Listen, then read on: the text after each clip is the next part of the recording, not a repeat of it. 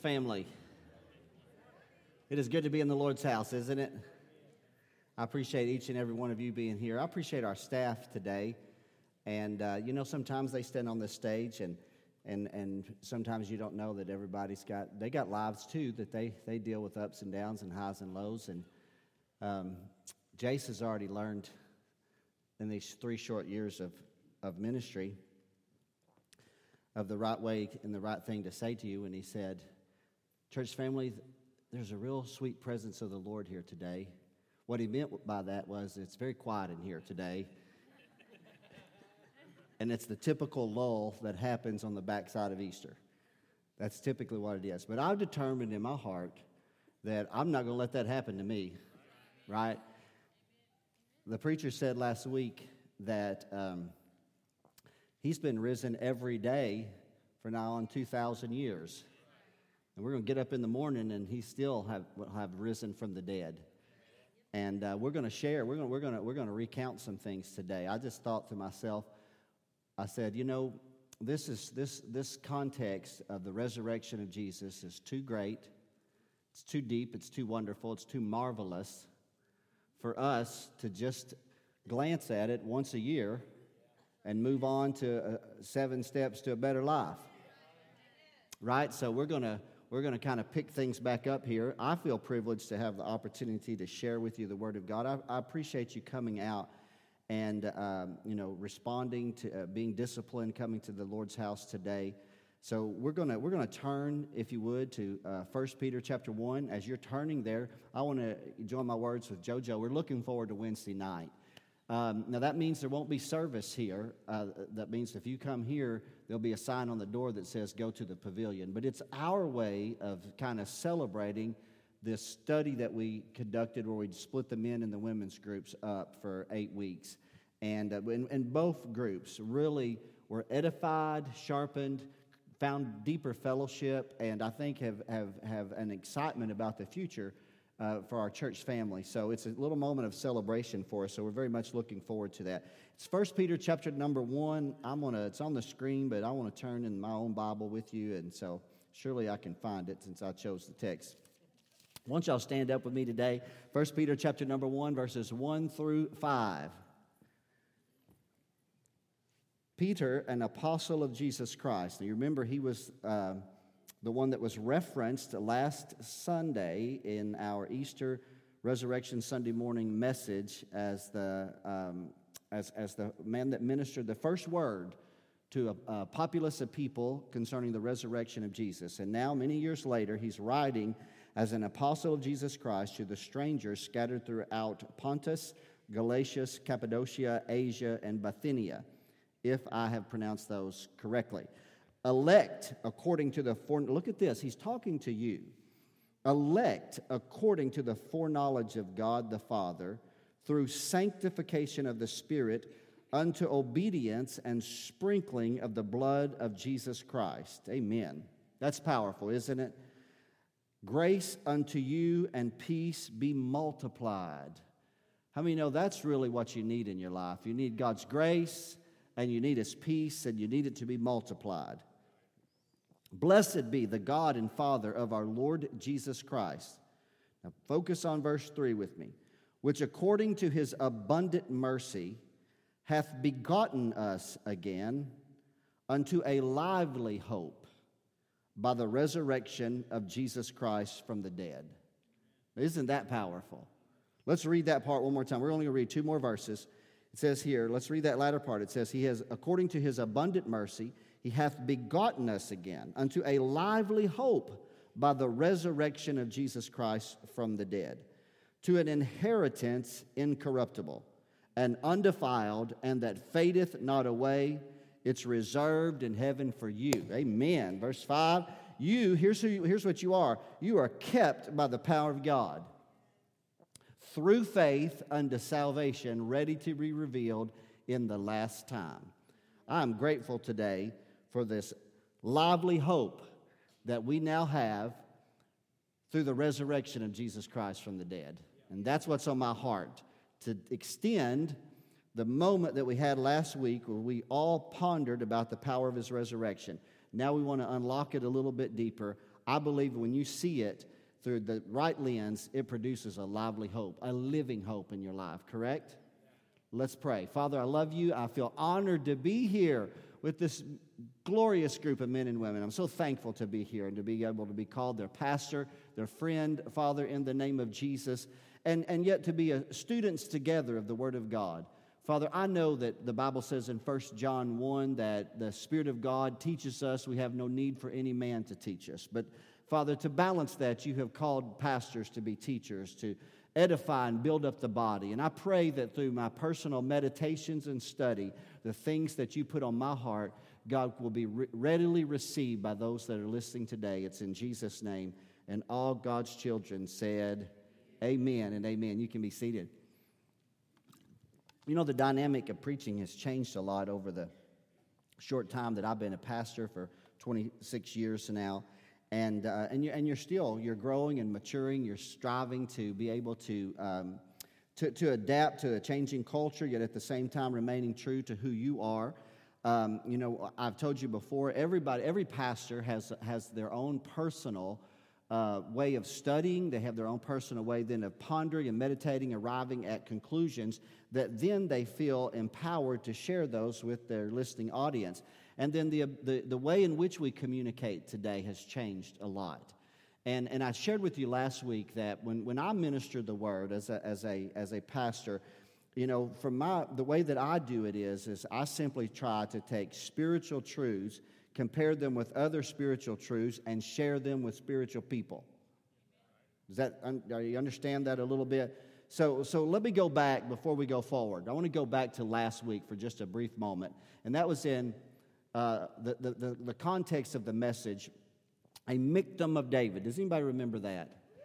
A miktam of David, which I know that was a word that you had read it previously, but probably were unaware of its meaning. Simply something written, if we will, an inspired poem, and yet it was a revelation that from the poetic pen of the psalmist David, that when the apostle Peter on the day of Pentecost, as the Spirit of God has been poured out, and a large crowd has gathered somewhere adjacent to the southern steps of the temple in Jerusalem, and the very first gospel message is preached following the resurrection of Christ, 50 days after his resurrection. I found it very compelling that Peter did not use his personal testimony as an eyewitness to be the point of contention to say, hey, he's alive. But rather, he went back to the scriptures that were written 1,000 years earlier under that poetic utterance that God had given David to tell them that God had said 1,000 years earlier he had not left his soul in hell, but that he would not suffer his Holy One to see corruption. And that was powerful to me. I don't know if it was to you, to think about it, and I hope that you have done so since that time. And so with this, you know, that subject and our understanding, when I drew your attention to it, I reminded you that the thing that shifted in Peter, that from the time that he denied Christ, the time that he was uncertain of his resurrection, to the point that he was so bold and so strong, was that God had opened his understanding. Does anybody remember that? I'm trying to recount and regather for a moment. And so it's something that we believe that it's supernatural, that actually it's a work of the Holy Spirit of God. That God literally, how many of you know, in our heart's understanding, it might be, as Jay said the other night, between our head and our heart, sometimes we try to divide it too much, but it's kind of sometimes folded together. God has to open it. He has to reveal this to you. How many of you have ever had a revelation? Not just in the Word of God. If you're a husband here, I know you have had a revelation because you have been in your closet and you've been looking for a particular shirt, or a tie, or a belt.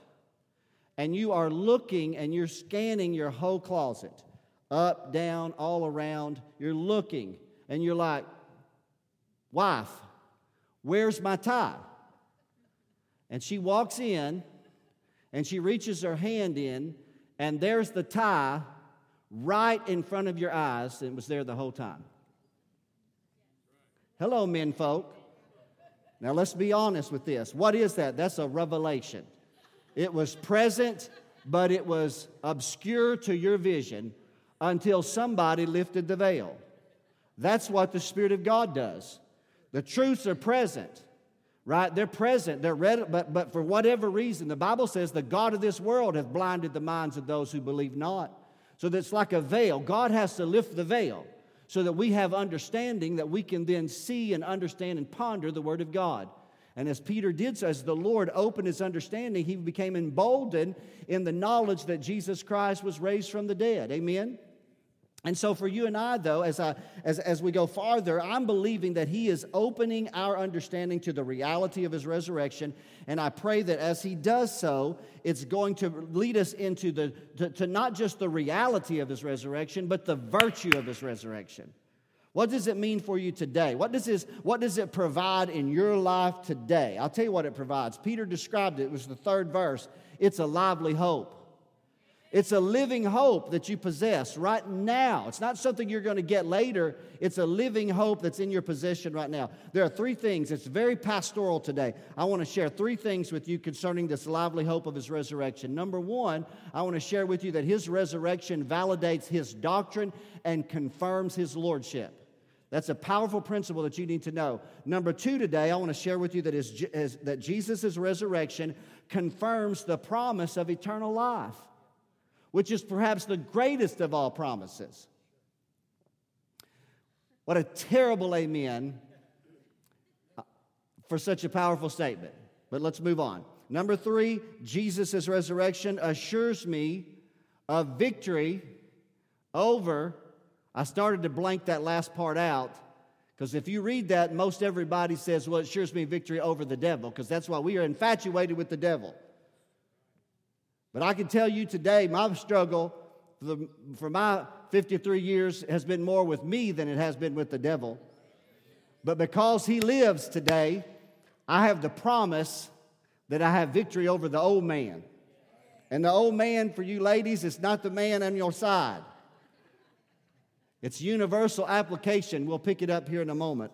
Are y'all out there today? Number 1, let's go to this just real quickly. Jesus' resurrection validates his doctrine and confirms his lordship. I want you to think about that for a moment, and I want you to search through the annals of human history and tell me of any other man that was ever born of a woman, man or woman, that has ever been born, that prophesied his own death while living, told how he was going to die, told when he was going to die, told where he was going to die, and at the hands of whom he would die, and then prophesied about where he would be buried, and then say, and on 3 days later, I will rise again from the dead and show myself alive by many infallible proofs. Search the annals of human history, and you will find that there is only one that overcame death, hell, and the grave. And so, with that resurrection, it validates 2 things. Number 1, it validates his doctrine. That means the things that he taught, the principles that he shared, everything that Jesus taught us about God, about each other, about the community of faith that we now live and function in. It is validated as true because of that singular moment where he said, I'm going to die, be buried, and be raised again from the dead. Does that make sense to you today? Because if he could prophesy that and it could come to pass exactly as he said, then that validates everything else that he said. How many of you know he's the living Word of God today?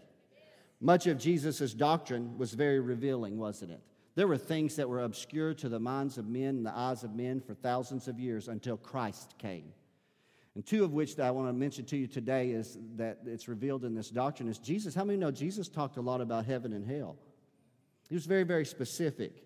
These are, when you go back and read the Word of God, what we call the Scriptures, the Old Covenant, these doctrines were very obscure, but Jesus spoke of them as if he had seen them, and he had, because he was there in the beginning, and all things were created by him, and without him was not anything made that was made.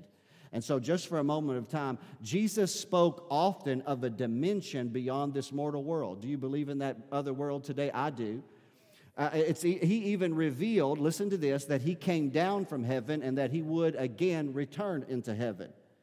But so he spoke about heaven, to which I'm going to allude in a moment, but Jesus also spoke about a subject that is becoming obscure in our generation, hell. It's become, people don't want to talk about it. But Jesus did. Did you know that Jesus talked a lot about hell? He talked more about hell than he did heaven, warning us of the flames of hell. Then there's a number of his parables that we can look at. He spoke of hell he said it was made for the devil and his angels. And he revealed and he brought clarity to this doctrine. And when I mentioned last week, I mentioned a parable that Jesus taught. And I want to touch on it just real quickly again. It's known as the parable of the rich man and Lazarus. So allow me to elaborate for just a moment. So going back into that particular text, it's in Luke chapter number 16. Jesus is making a comparison between two men, a rich man who the Bible says fared sumptuously every day, and Lazarus, who was a beggar full of sores and sat at his gate. But I said last week, I'll repeat it again today, there's a common denominator in this life that supersedes our gender, it supersedes our race, it supersedes our economic status, and it's called death. And so death came to the pauper and death came to the rich man. But the Bible Jesus then described their experience totally differently, though. And he said that in Abraham's bosom, Lazarus was comforted. And many have taught that as heaven. But I want to try to bring clarity to you for this today. So that was actually not heaven. No man had ascended into heaven as of yet. If you could go to heaven without the atoning blood of Jesus Christ shed on the cross, there was no reason for him to die.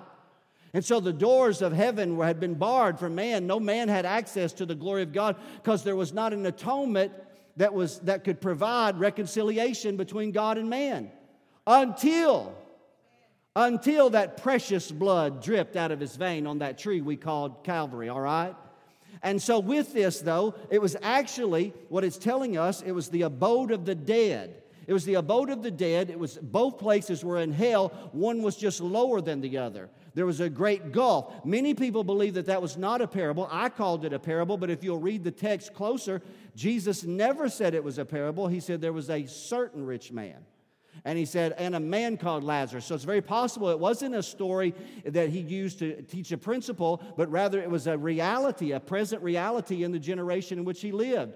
But in that context, we see a great gulf betwixt two. Lazarus is comforted in the presence of God, or in the presence of Abraham and those that have followed Christ or followed the Lord from afar. But the man that had turned his back on God and had been selfish and lived without consideration and did not adhere to the word of God, that man was tormented in flame.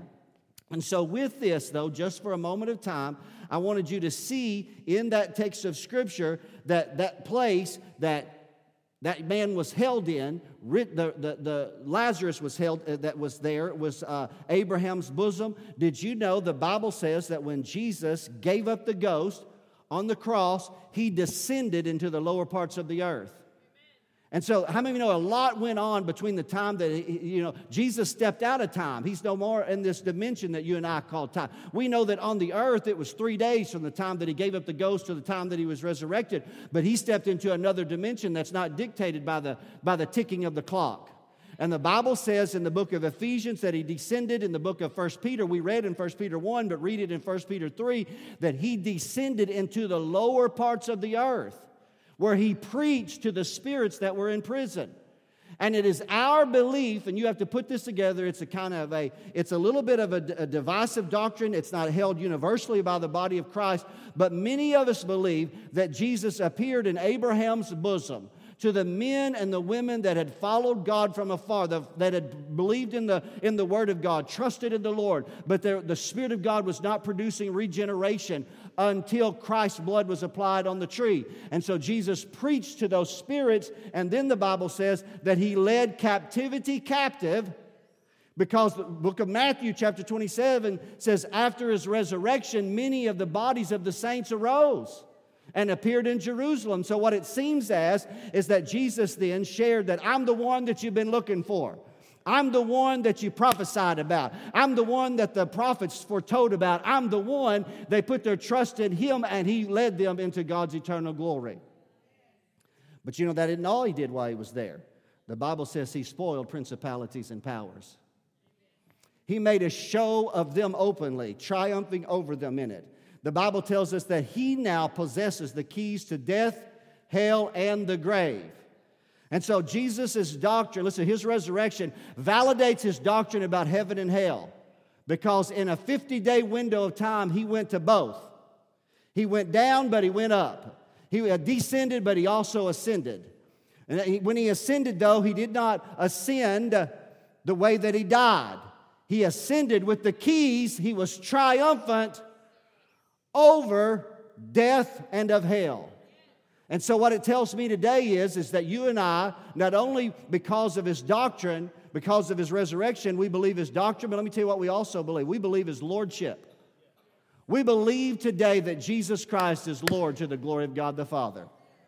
Now, some believe that in the end times that there's going to be one that is known as the Antichrist. Maybe there will be, maybe there won't be a physical person. I don't know. There's a spirit of Antichrist.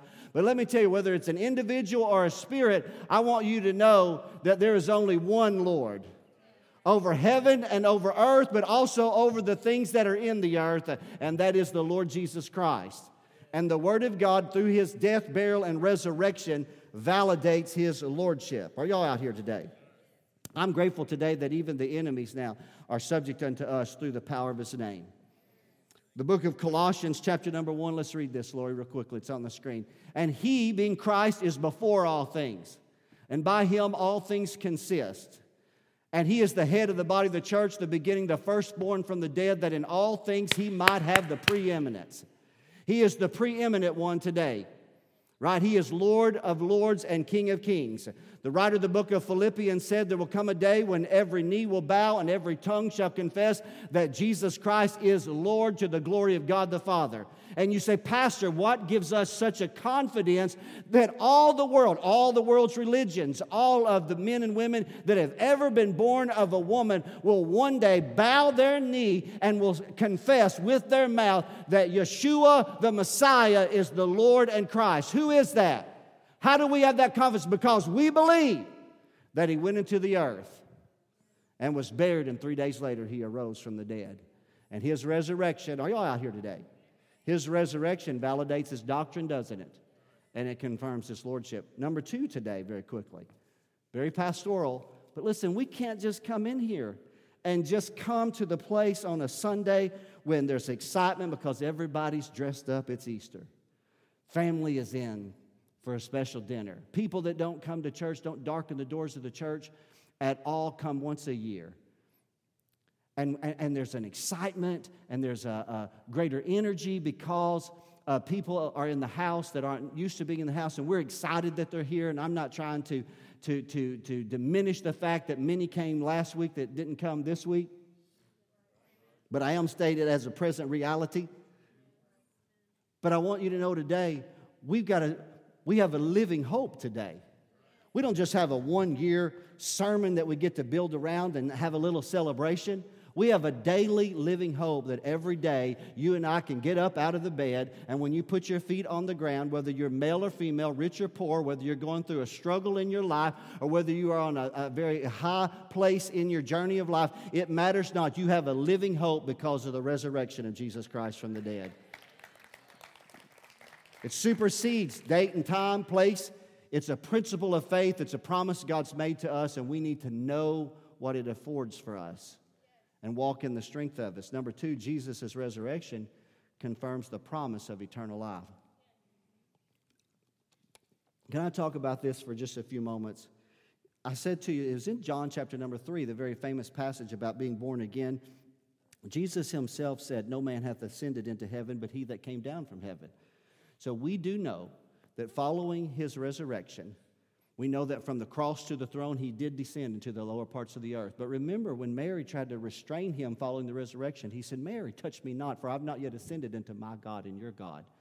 And we know that after 40 days, when he had showed himself alive by many infallible proofs, having eaten with them, talked with them, visited with them, sitting on the seashore with them for 40 days, he took them to the Mount of Olives, Bethany. And there, somewhere in the vicinity of Bethany, the Bible says, in the presence of approximately as many as 500 people, Jesus ascended. Ascended. Now, let me tell you, I know there's another realm, so it doesn't mean he went into outer space. It wasn't like that Jesus was just a balloon, like a balloon a child has that's got helium in it, and you're out playing, and all of a sudden it slips, that little cord slips from the finger of the child, and you watch that balloon disappear as your child cries. Daddy, go get it. I can't get it. Bye. Are y'all out there? When he disappeared from their sight, but when he did, he passed into another dimension. He wasn't just getting on the other side of the cloud. He was moving into another dimension that you and I call heaven. Can I talk about this forgotten doctrine for just a moment? I know that Jesus Christ right now, He ever lives to make intercession for you and I. He's the great high priest mediating between God and us right now. You said, Pastor, I wish somebody was praying for me. There's one. You can rest assured when no one else is praying for you, there is one that's standing between God and you, praying for God's grace and will to be done in your life. But let me tell you what I want to talk for a moment of time that I see through the power of His resurrection. You and I need to be more convinced than ever of eternal life and the hope that we now possess as believers in Christ Jesus. Let me take you, as a pastor, this is something that I better know this. I better know this because the apostle or a prophet or an evangelist, they can roll in here and preach a dynamic message. And we can all be slain in the Spirit and laying on the carpet when they leave. But let me tell you, a pastor is one that when that loved one steps into eternity. Or you may be that loved one sometime. Somebody that I love and have fellowship. And I'm your pastor and I'm preaching. We have broken bread together, and one day I get a phone call that you're gone, and I'm left with your family, and I've got to say something to them that's true and not false. That's not the figment of somebody's imagination, but that is actually a biblical principle that's going to give you courage to keep moving forward. Are y'all out there today? I feel that in Jesus' name. And you know what it is today? I want you to know I thank God for a place called heaven. Right? It is our belief that upon death, if you were to breathe your very last breath, the Bible tells us that the moment that you do, immediately you are absent from the body and you are present with the Lord. I know that before Jesus' blood was applied, every man descended into a place in the lower parts of the earth. Some that were in hell were in torments, others in Abraham's bosom. But if you can look into Abraham's bosom right now, you'd find it empty. It'd be like a giant warehouse. It would be empty because Jesus emptied that place. He brought all of those spirits out. The Bible says that He led captivity captive, and now they're enjoying the things that have been prepared for them since the foundation of the world. And so that because of His blood and because of the dispensation in which you and I live, we don't descend, we ascend. Right? We ascend into the presence of the living God. And the Apostle Paul, who had been caught up into the third heaven himself in a vision before God, when he thought about his own demise, here's what he had to say. He said, I have a desire to depart and be with Christ, which is far greater than to remain with you. And so now he did remain because it was necessary, but because he had had a revelation of the eternal glories of heaven, it was difficult for him to want to stay.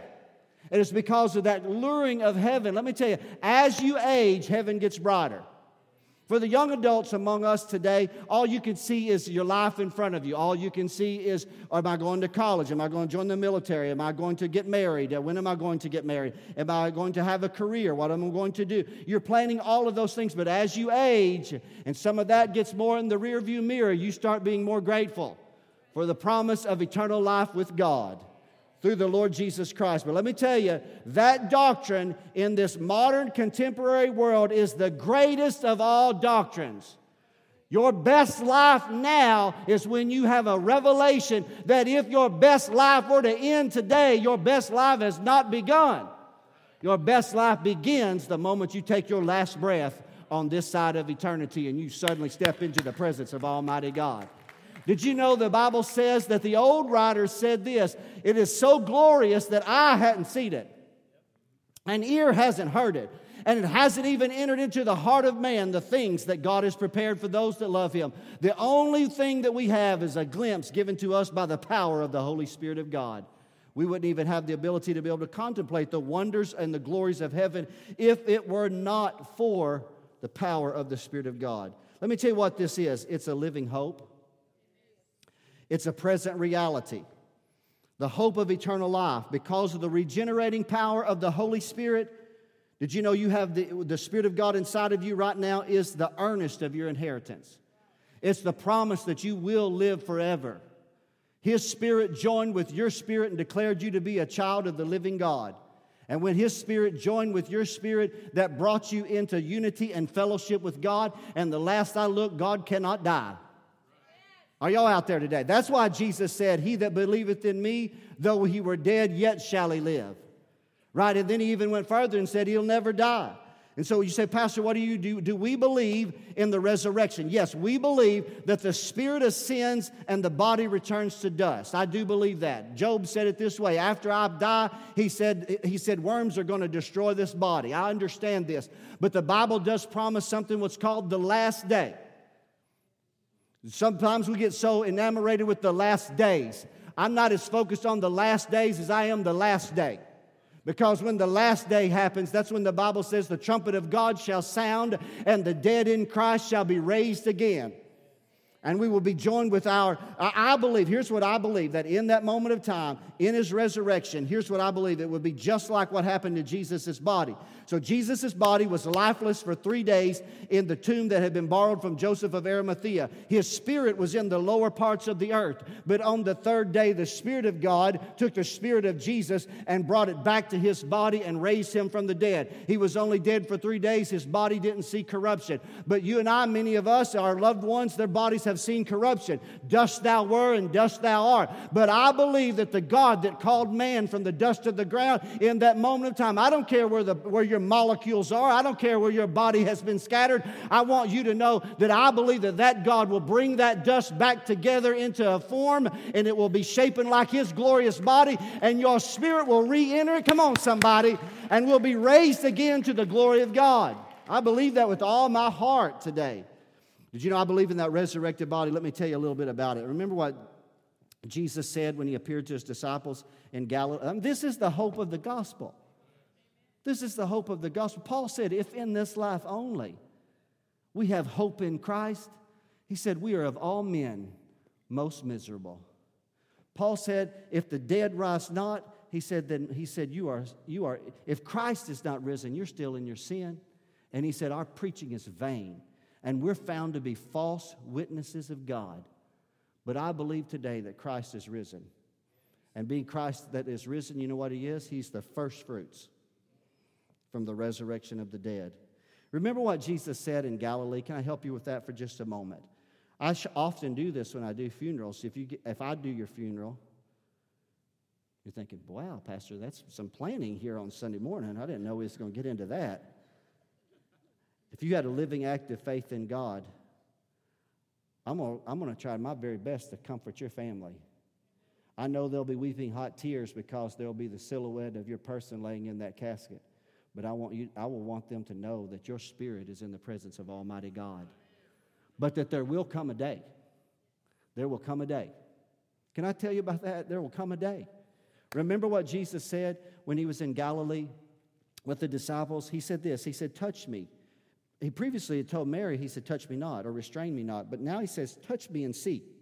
Because they thought He was a spirit. Does anybody remember that? He said, a spirit. He said, a spirit has not flesh and bone as you see that I have. He didn't say flesh and blood. Why is that? Because Leviticus 17 teaches us that in this life, the life of the flesh is in the blood. But in the world to come, the life of the flesh is in the spirit. Right? So you can't live without blood in this life. That makes you corruptible. And corruption shall not inherit incorruption. So a change has to be worked. Something marvelous has to take place. It's a miracle. By the supernatural power of God, corruptible will put on incorruption. And let's go ahead and read it there. Lord, let's put it there. It's just about 8 verses. I want you to read it with me. In 1 Corinthians chapter number 15, verse 50, it's on the screen behind me. He said, brethren, flesh and blood can't inherit the kingdom of God. It cannot. Neither doth corruption inherit incorruption. But I will show you a mystery. We're not all going to be dead, but we're going to all be changed. If you're in Christ, you're going to be changed.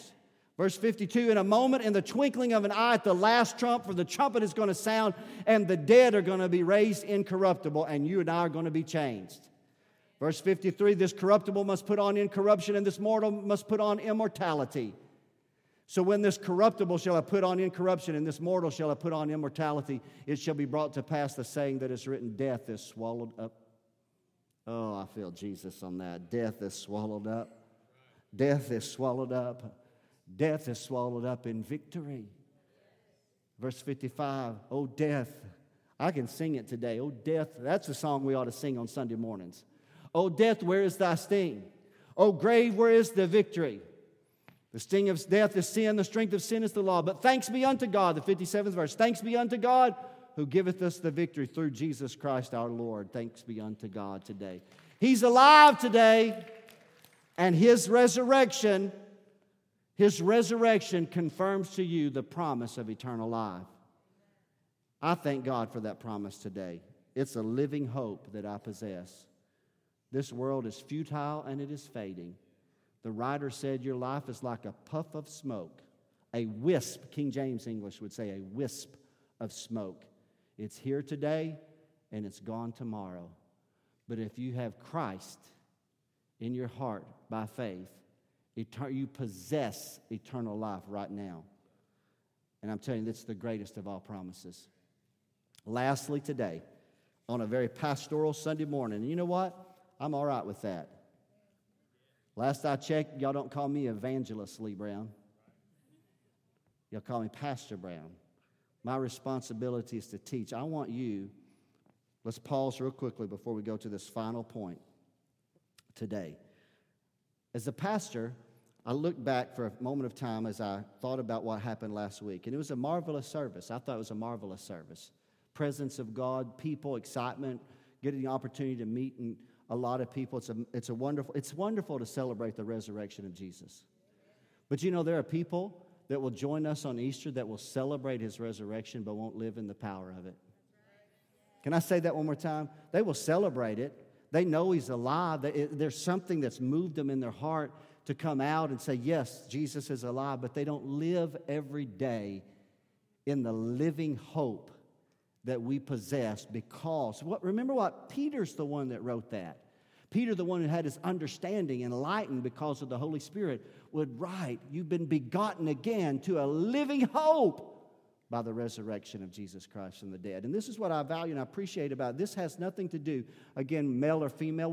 In our culture today, I think about this so much, we got to have very specialized ministries for women, absolutely. Very specialized ministries for men. We've got to have specialized ministries for teenagers and for children, and even all the way to the nursery. But I'm telling you what I'm talking about today supersedes all of it. This is where if you're just a believer in Christ, this is a living hope for every one of us to know that because He's risen from the dead, I have a hope that no man can take from me. It's the greatest of all gifts in my life. And number 3 today, I do believe this is where my pastoral hat really gets put on. His resurrection assures you and I a victory over the old man. That's that guy that you don't like to talk about. See, well, I'm just telling you, this is what we do in the American church. We blame everything on the devil. And we take very little responsibility for our own weaknesses.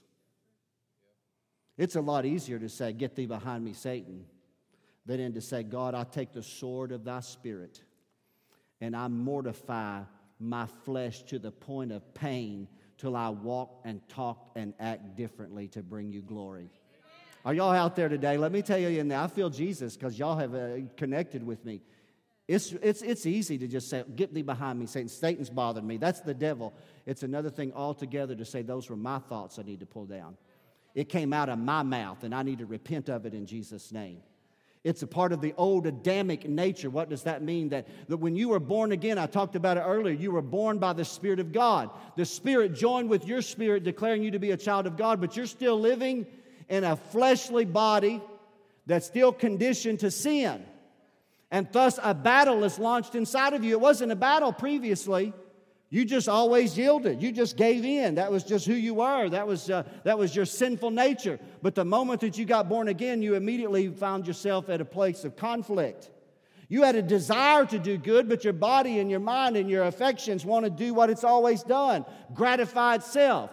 But the power of the Spirit of Christ on the inside of you assures you that you have victory over the old man. the old Adamic nature. When you read the Word of God, let me just go ahead and tell you, this, what I'm preaching in brevity today, just quickly to close this message, this is perhaps the central doctrine of the epistles.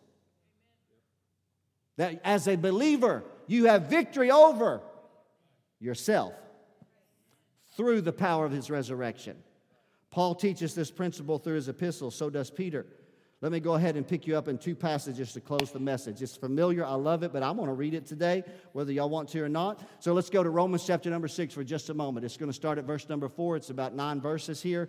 I think 9 to 11 verses. But let's read it together today. I want you to read it with me. You've got to get this in your heart. Therefore, you and I were buried with Him by baptism into death, that like as Christ was raised from the dead by the glory of the Father. You say, Pastor, what's the will of God for my life? I don't know what the will of God is for my life. I'm trying to pray. Here's the will of God for your life, that you would walk in newness of life. That you are totally and entirely a different person. You were planted together in the likeness of His death. You shall also be in the likeness of His resurrection. How many of you know that the body that came out of the grave was different than the body that went in the grave? The body that went in the grave could bleed and had pain and suffered, but the body that came out of the grave cannot die again. The body that came out of that grave, they tried to pierce His hand with a nail. It would not pierce His hand today because their change has been worked. Let's go further. Verse number 6. Knowing this, do you know that? Do you know this? You've got to have the understanding by the Holy Spirit. Your old man is crucified with Him, that the body of sin might be destroyed. Listen, that you don't have to serve sin. Let's go farther. Verse 7. For he that is dead is freed from sin. You're dead. That old Adamic man, you're dead to that man. Verse 8. If we be dead with Christ, we believe that we shall also live with Him. Verse 9. Knowing that Christ, being raised from the dead, dieth no more. Death hath no more dominion over Him. For in that He died unto sin once, but in that He liveth unto God. Do you live unto God today? Verse 11. Likewise, reckon yourself to be dead to sin.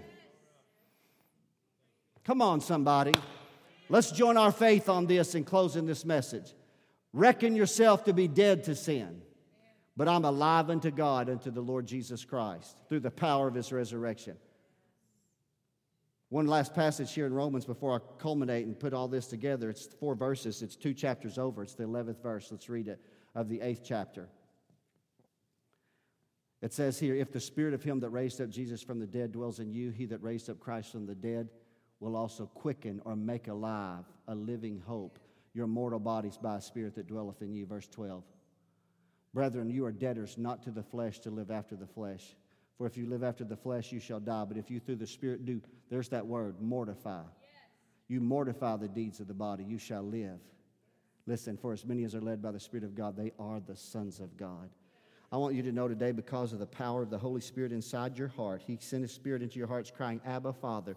Through the power of His resurrection, the same Spirit that raised Christ from the dead dwells inside of you. You can live a God-pleasing life. You can walk in all godliness. You don't have to be subjective to the dictates and the desires of your flesh, right? The appetites, the patterns, the practices that you previously lived in.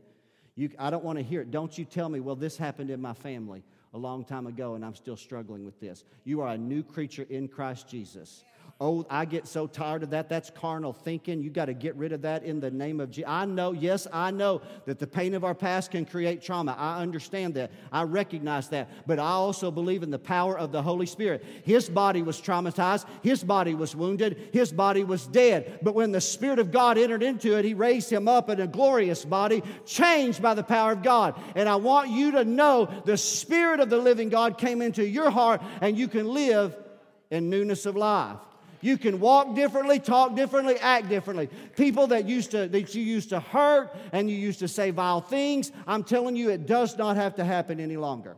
I get so tired in our generation of saying, well, now we're Christians, we're still going to sin. You tell me in the Word of God where it says you're going to sin. You tell me, you find it. I want you to search, because you will not find it. Matter of fact, you'll find the author said this, my little children, I write unto you that you sin not. He then said, but if any man sins or has sinned, you have an advocate with the Father. It's almost like we try to create a way out before we even start. That's not the will of God. Every day you get up and say, God, I'm a new creature in Christ Jesus. I'm walking in the Spirit of God. Jesus is alive, and so am I. Come on, my fleshly appetite's not going to dominate me. It may be a battle, a constant struggle, especially for a season, but I'm going to wrestle this thing down in Jesus' name until I live a life that's pleasing to God. And obviously, if I sin, what am I going to do? The first thing I'm going to do when the Spirit of God reveals that to me, right? I'm going to profess it and confess it unto God. But I'm going to live in a constant state of mortifying my flesh and walking through the power of the Holy Spirit. I wrote it this way. Don't tell me. Let me say this to you.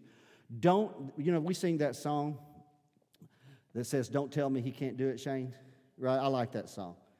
Don't tell me he can't do it because this brother's saying he's seen him do it. So I'm going to add to that as I close. Don't tell me that you believe in Jesus. Don't tell me that you believe he died on the cross, was buried, descended into the earth, stripped principalities and powers, rose from the dead, ascended into heaven, and even now intercedes for you, but you can't overcome addictions. Let me go. Y'all didn't catch that. Don't you tell me that you believe that he died on the tree. Don't you tell me that you believe he was buried. Don't you tell me that you believe he went into the lower parts of the earth and preached to the spirits in prison and also stripped the devil of his power and was raised again the third day and now has ascended into the glories of heaven, and you believe in him, but you don't believe that you can't overcome addictions, or you can't overcome the pain of your past, or you can't overcome lust, or you can't overcome bitterness, or you can't overcome hatred? Right? Because if you believe that he's alive, then you believe that God's called you to walk in newness of life. That's the living hope that his resurrection affords. I hope you don't think I'm angry as I preach that, because I'm not. I might get frustrated with the way that we think. We think without having our minds trained in the Word of God. If our minds become trained in the Word of God, I can think like he wants me to think. I can ponder and see. As a man thinketh in his heart, so is he. And I think in my heart that the very instruments that I used to use for sin, I now can use as a yielded instrument for the glory of God. I can walk in newness of life. And where does that hope come from? Where does that hope come from? It comes from the resurrection. And I've just scratched the surface. You know I did, right? I just scratched the surface today. Please don't think that I've said anything here to condemn anyone. But if I have to get in your business pastorally to challenge you, fill your heart with what he said. Fill your heart with the Word of God until you know who you are in Christ Jesus. And you also know who Christ is in you. Right? Jesus' resurrection assures me of victory over the old man. Now, obviously, without being said, I believe in victory over the devil. But I'm telling you today, your greatest struggle will be with your old Adamic nature. And when you learn that by the power of the Holy Spirit who dwells inside you, you can mortify that. Every day you can choose to obey God. Every day you can walk in the peace and the grace that he gives you. Come on, somebody. Daryl's joined me on the platform today. It's the hope of resurrection. It's the lively hope. It's a living hope today. Peter preached concerning the resurrection of Jesus on the day of Pentecost. Last week, I referenced the fact that it was taken from a Miktam of David, a holy written poetic poem that he used to validate that resurrection.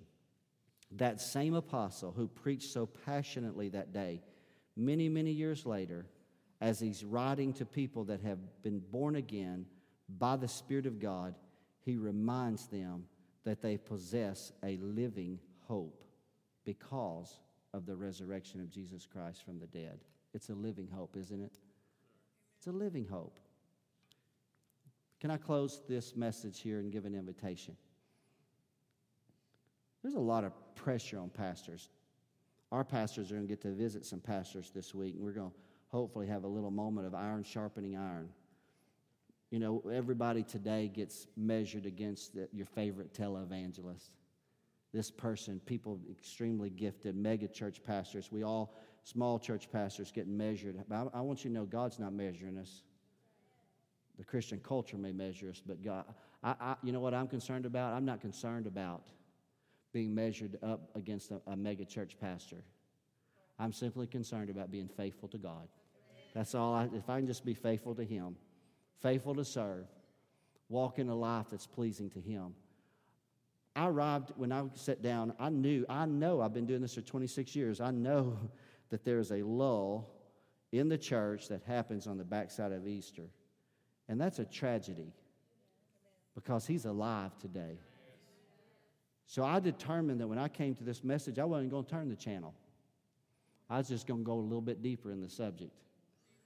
And as this pressure comes, the pressure comes to be so specific. You know, again, and I know that there's a little bit of criticism when I say something like this, your best life now, or 7 steps to your best life now. And that can get you on the bestsellers list in America. But I believe that your best life is lived when you have a revelation of a living hope. When you fully grasp to whatever measure God reveals to you that you're not waiting to possess eternal life. I possess eternal life right now. Are you hearing me today? His Spirit joined with my spirit. I'm alive eternally unto God right now. And so if God, by His Holy Spirit, chose to take me into heaven and just that quickly, if this body folded right in front of your eyes, you know that's happened before? Not to me, obviously.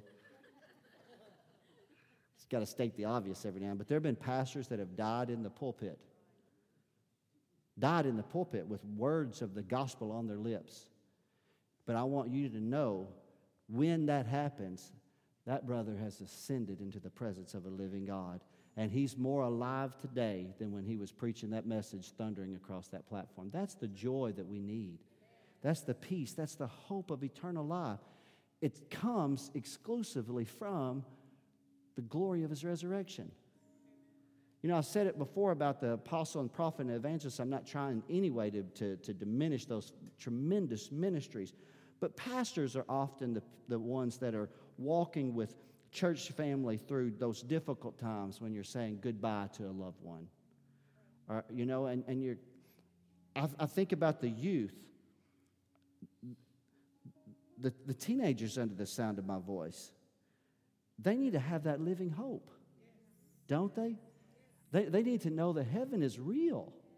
It's not just a book that somebody wrote because they had a vision. Heaven is real. No, the Word of God, Jesus revealed heaven to us. And we need to hold to that, cling to it in Jesus' name. It gives us peace and hope. Our heads are bowed, our eyes closed. I probably preached longer than I should have today, but I don't apologize for it. I really feel like it was the right word for a fellowship, a pastoral word, a living hope. A living hope. Do you possess that today? Do you possess that in Jesus' name? Do you have the hope? When I was a young boy attending the General Baptist Church, the preachers, when we had revival, they'd have everybody bow their head just like I did. And they would often ask a familiar question. I know you've heard it. Many of you were raised in church like I was. They would say, "Sir or ma'am, if you were to die today," that's hard. People don't like to think like that in our generation. But it's a present reality. Nobody's promised tomorrow. Not in this flesh, not in this life. If you were to die today, they would say, do you know where you're going to spend eternity? That's fair. That's a fair question to ask even amongst the people of God, isn't it? Did you know, to the very fact today, most people still get saved in church than outside of church? That means that people can sit in a seat or a pew every Sunday and not be born again by the Holy Spirit. So it behooves me to give an invitation today. Do you have that hope, sir? Do you have that hope, ma'am? Teenager, part of the ICM student group, do you have that hope And that peace, that if you were to suddenly pass into eternity, you know that you'd be welcomed in God's eternal kingdom. That you would be absent from the body and immediately present with the Lord. If you don't have that hope, you can possess it today. You can receive it by faith. It'll be a simple prayer that you pray with me today. And I believe you can be born again right here, right now, today. I'm going to close this message by this invitation. If you're here today and you say, Pastor, I don't have the assurance of eternal life in my heart today.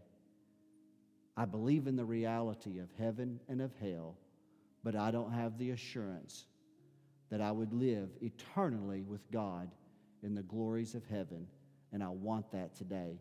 If that's you, I want to ask you to be courageous enough to raise your hand, and I'll pray with you right where you're at today. Is there anyone today? I'm looking from my right to left. I'm looking. Anyone today, young or old alike, I'm waiting. That's fair to do. It's the right thing to do. In the name of Jesus, is there anyone? Anyone? In Jesus' name. Secondly, today, before I have you to stand, when I hit that one part of the message about the old man, victory over the old man, victory over the old man. Who here today would just identify, and I'll pray over you in closing, that says, Pastor, pray for me that I'll have the revelation that I can walk victorious over my old Adamic nature and my sinful desires and things that have plagued me even after being born again, I can overcome as He overcame. I'll pray with you today, right where you're at today. Is there anyone, hands going up? A few hands around this room. Thank you so much for your sincerity and your honesty. Won't you stand up with me today? Let's pray a very closing prayer, very pastoral. I love you. I want to say that today. Honestly, today, I'm not making, this is not fabricated. This is authentic. You are my family. This is my church family. It's a privilege to be your pastor. It's a privilege to share whatever gifting God's put in my heart and life to be able to connect with you. I want to pray over you today that we can walk victorious over the old man because of the power of His resurrection. Let's let our heads be bowed one more time and praying in closing today. Father, you saw the hands that went up. No one lifted their hand to profess faith in Christ, perhaps for the first time. However, many hands went up to say, Pastor, pray for me. Pray for me that I have the revelation that I have victory over the old man. That means I've got to, if you'll allow me to say this to you, you got to unlearn some things along the way. You got to unlearn some things that have been put in your mind by a number of places. But I want you to get zoned in on the Word of God. I want to pray that God opens your understanding to the revelation that you're a new creation in Christ Jesus. Old things literally passed away, and God made all things new.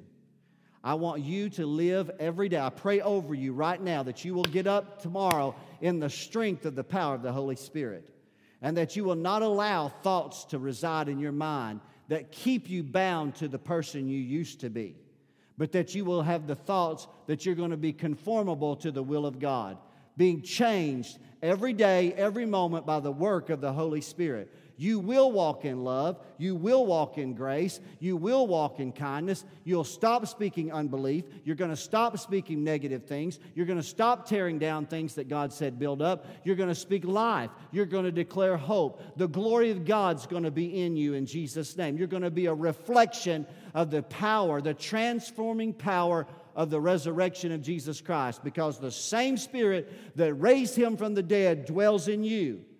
And He will quicken your mortal body. And you will walk, listen to this, I bless every person. They will walk in the newness of life, God. They will walk in newness of life. Sin will not have dominion over you any longer. It's lost its sting in Jesus' name. It's lost its ability to control you. You will mortify those ungodly desires, and you will live a life that's pleasing to God. In Jesus' name, and all God's children said with Pastor Brown today, Amen and amen and amen. Thank y'all so much for coming out today. We will see you, if not before, but Wednesday. The meal is served at 6. Obviously, we'll be out there a little bit earlier. You could show up a little early and just gather and fellowship together.